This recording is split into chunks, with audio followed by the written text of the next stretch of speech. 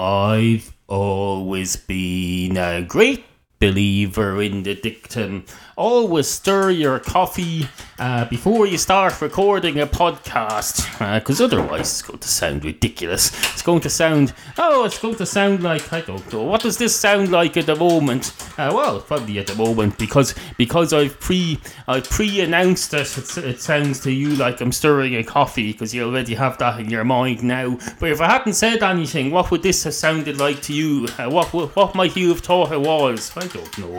What does the sound of a large Disney mug of coffee being stirred sounds like? I don't know. What does a cat being stirred sounds like? Well, it sounds like this. Murr, murr, growl, hiss. Get the fuck off me, I'm trying to sleep. Well, no, a mug of coffee being stirred sounds entirely different. Especially if you get one of those metal mugs, those metal travel mugs, and you melt it down. You melt down the metal until it's liquid metal, and then you push in a cup and you stir the liquid metal. As a mug of coffee, although that's not a mug of coffee because there's no coffee in it. Well, maybe you melted it down while there's coffee in it. Could you do that? Could you have a metal mug of coffee full of coffee and melt it down? Would the coffee have to be extra hot for you to do that? I don't know. Or extra cold? No, wait a minute. Do you melt stuff when it's hot, or do you melt stuff when it's... No, with metal you melt it when you get it molten hot and then it melts. But the coffee, well, I suppose you just heat up the coffee with the same way as well. Would the coffee melt? It wouldn't. Would that be a problem? I suppose the molten liquid metal would mix in with the coffee. You'd have coffee mixed with metal. Then you'd have to add that to the secret Starbucks menu. You'd say, hello, can I have a Franco Lappuccino with molten metal in it, please? They'll say, I'm sorry, sir, that's not on the menu. You'll say, I know it isn't. Nod, nod, wink, wink. And they'll say, what's your name? So, because I want to put it on the lid of the coffee so I can annoy you. You'll say, my name is... Ticka, ticka, my name is... Ticka, ticka, Slim Shady. Oh, I'm Slim Shady, the real Slim Shady. All you other Slim Shadys have just been mudslinging when the real Slim Shady. Please stand up, please stand up, please stand up. Will the real Slim Shady please stand up, please stand up, please stand up. Oh, that reminds me. Speaking of musicians, we have some business that needs to be attended to. Some sad business in the form of a dead musician who's been there my entire life. Needs to be attributed to. Let's have a look at this now.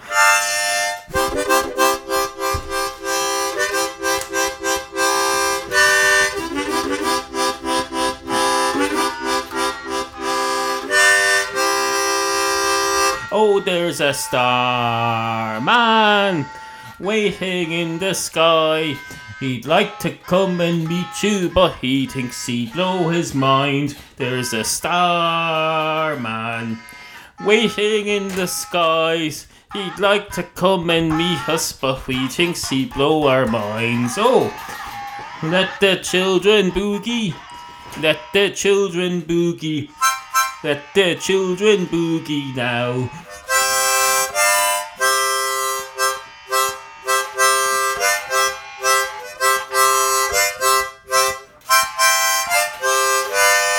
Oh, Starman. Oh, Starman.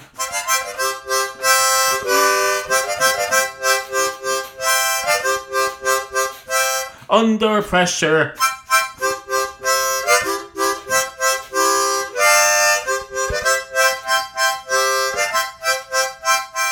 Oh, something, something, and something, something. A place for folks to meet. Time is right, and something, something, and dancing in the street with Mick Jagger. Something, something, something, something, across the something, something.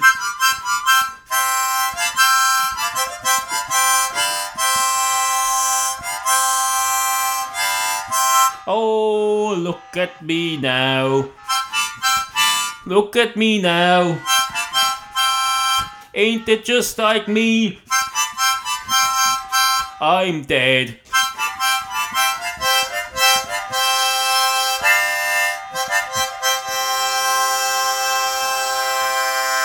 Anyway, hello and welcome to the show. Into your head. Now, I know what you're thinking there. You're thinking, oh, David Bowie. I remember that name. I remember that name when it was allocated to the rock star of the same name. Recently deceased. In fact, he's deceased right now. He remains deceased and is likely to remain deceased until the end of time. He's never coming back. He's never coming back. He's never coming back. I thought he was a goner, but he's never coming back. The cat came back the very next day. Oh no, unlike a missing cat, David Bowie is most unlikely to ever come back. He's not going to come back, but that's not something to be sad about. It's perfectly normal. Lived a perfectly normal life. Which ends in death. We're all going to die, you know. Every single one of us, including Jesus, he's going to die. In fact, he already has. If Jesus dies, I tell you me, damn sure to Christ as hell that everyone else is going to die as well, unless there's been some change in the setup that I'm not aware of. Anyway, all this is as lead in to the next segment about David Bowie, which I've just listened back to and found that the first minute is unusable due to poor sound quality, so I'll replace that first minute with this, and then I'll have a strange jump from the end of this sentence to the beginning of whatever the first sentence that is clear enough to hear on the usable portion is. So here goes. Hopes you were close enough to see it anyway. And of course, there's going to be no thought given to the fact that there's probably some civilization somewhere else who has already named that star or constellation and has their own name for it. The whole point of fucking naming something is so that everyone knows what they are going to turn up when we finally make contact with these aliens. We're going to say, oh, we're from the planet Earth. Just go past the Bowie constellation and turn left for a couple of million light years and we're there. And they'll say, where the hell is that? Where the hell is that? Give us a landmark we've heard of. And you'll say, oh, the Bowie star. Do you not know the Bowie star? It's the one over there. And they'll say, oh, you mean the one that's named after Flea Flam, the people saint of some sort of alien dog or something, I don't know, or whatever they've named it after. And we'll say, no, we do not. We mean the Bowie star. And they'll say, I think we might be on cross purposes here. I think we both named the same star, different names. And we'll say, oh, well, usually what we do here is the first person to put a flag on it gets naming rights. And they'll say, well, we haven't stuck a flag in it yet because it's a star. It's a burning mass of gases, so you can't just go down there with a flag. And we'll say, and now that you mention it, neither of us have. So I suppose it shouldn't have a name at all yet. But if it doesn't have a name, then how the hell are we ever going to travel to it? Can you imagine if we hadn't given the moon a name before we travelled to it? We'd have gone to NASA would have gone down to the budgetary commission of the government and said, oh, you want money to travel to this place? And they'll say, what's the place called? And they'll say, we don't know till we get there. And they'll say, no thanks, we're not funding this. You're not going to the thing, wherever it's called, the moon, as it's called now. No, that wouldn't happen. It wouldn't happen, and they'd be damn right for it not to happen as well. That would be a reasonable fork in the road for humanity to take. If there was a going to the moon thing happening, a fork in the road, and a going to the moon thing not happening, fork in the road of the time-space continuum, and we took the road of not going to the moon because it hadn't been given a name, I think that would have been a reasonable course to take. So it would. Anyway, two helicopters walk into a bar. One of the helicopters goes straight up to the bar counter and says, "Hello, can I have a pint of your finest aviation fuel, please?" And the man behind the bar says, "Oh, what would that be now? Is that some new young people's drink? Is that some new young people's drink that's made with, let's see, is it made with fizzy cranberry juice mixed with vodka perhaps, in some combination that's laden down with sugar to make it palatable? Is that what it is?" And the helicopter says, "It is not. It is not. Aviation fuel is the stuff. Oh, it's the stuff that makes engines run, quite literally. Although does a helicopter have an engine? I suppose it's more of a motor than an engine. Although now that I think about it, what's the difference between a motor and an engine? Usually when you're talking about motors, you're talking about things like lawnmowers and onboard motors on a little boat, but not a car. You wouldn't call a car thing an engine. So would you call the thing on the helicopter an engine, even though it's presumably quite big? If it's going to get something up off the ground, it must be quite big. So surely you'd call that an engine. But no, I've never heard anyone refer to a helicopter engine. Although now that I think about it, have I ever heard anyone refer to a helicopter motor? I don't know, but it sounds right. Although now that I think about it as well, aeroplanes have engines, so why wouldn't a helicopter have one? I don't know. Maybe a helicopter has a small motor because the blades do a lot of the work. I suppose you could argue that. Although you'd be on quite fragile ground, less than solid ground with that argument. Because for one thing, you wouldn't be on the ground. You'd be up in the sky, assuming your little motor worked, I suppose. You get that's a song, isn't it? Get your motor running, something, something, something, something on the sideway, something, something, something, born to be wild. I don't have my harmonica with me because I'm downstairs for this particular segment, but you get the general idea. You get the general thrust of the idea, don't you? You probably do anyway. Why wouldn't you? It's not that it's not one of Stephen Hawking's theorems. It's not that difficult to get a grasp on, so I'm sure you do get the idea. You get the general idea. Anyway, on with the show. I'm well aware that this is the first episode of this podcast that's come out in quite some time. I'm only too well aware of that. I'm abundantly aware of that. There's no need to remind me. There's no need to remind me. I believe it's been about 2 months. I don't seem to be in the mood for this sort of thing as much as I used to. But don't panic. Podcast is never going to go away. It's just not going to come out for long periods of time, such as, for example, 2 months. But there'll still always be something here at some point. No matter how long I go away for, I'll always come back at some point and I'll say this. And then it'll be all fine. It'll be all fine. You'll say, "Oh, he hasn't pod faded." Well, he kind of has a bit, but he still comes back. The cat came back the very next day. The cat came back. Something, something, something. They thought I was a goner, but the cat came back. And that's exactly what happens with this podcast. It's been going on since 2006 now. It's not going to just disappear off the face of the earth. And if you thought it was going to, then you're stupid. You're as stupid as be damned. You're as stupid as the hair on the back of my head that I shave every couple of weeks now, so it's never there. It's never there. That's the way you are. You're not all there. Hence the stupid analogy. You're listening to Into Your Head, hosted by Neil, Ireland's version of the Octomom. Except he's a dude. And has cats. 2 cats walk into a bar.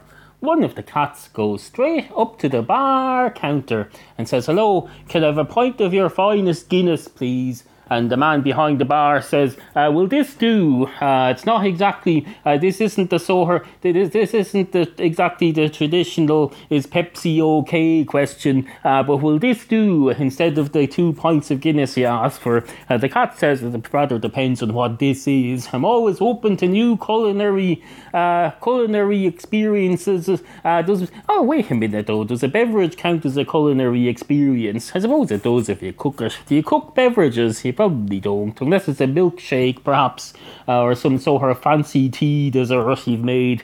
But no. Anyway, what's the new thing that you're saying will this do instead of? And the man behind the bar says, this, what I'm holding here, it's a glass of Fanta orange. Now, before you answer me, have to be clear, have to be open and honest and say, it's not the normal Fanta orange that you get in the convenience store here. It's the type you get in a stupid foreign discount store that seems to be selling weird foreign Fanta. I don't know if you foreigners realise.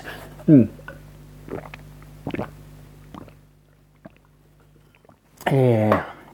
don't know if you foreigners realise that Fanta orange differs widely from country to country, and sometimes they'll come across a discount store that has stupid imported Fanta and it tastes disgusting. It's different in colour. It's less orange, it's more yellowy orange than orangey orange. I suppose you could say the good one is more orangey yellow than yellowy yellow.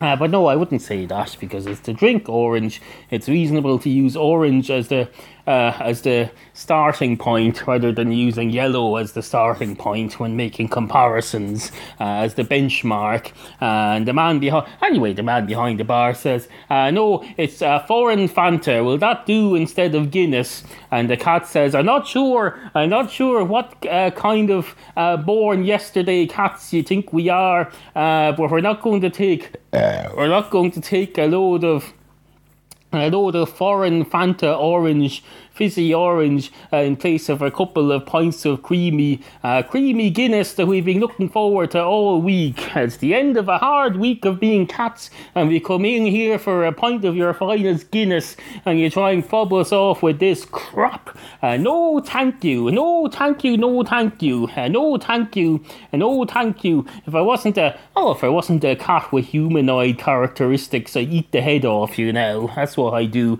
But no, I'm not. I'm a cat trying to get on in the humanoid world, so I'll just say no thank you in a rather sarcastic tone.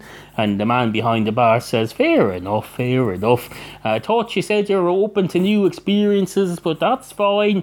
Maybe you don't know yourself as well as you thought you did, which I suppose in itself means just by being yourself, that's a new experience to you, because you're still getting to know yourself, which would tell me that you are into new experiences. So what do you say? A glass of foreign Fanta instead of a Guinness? And the cat says, such a stupid fucking face. And the man behind the bar says, fair enough. I'll shut my stupid fucking face, but I'll also tell you to leave my establishment. Get out of my pub right now.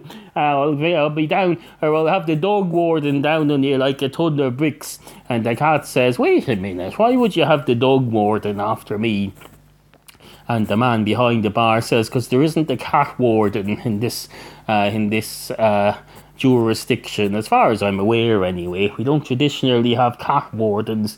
We have animal welfare staff, but there isn't a position in local government known as a cat warden, but there is one for dog warden. So I'll call the dog warden. He'll probably laugh in my face. He'll say, oh, that's an odd looking couple of cats you got there.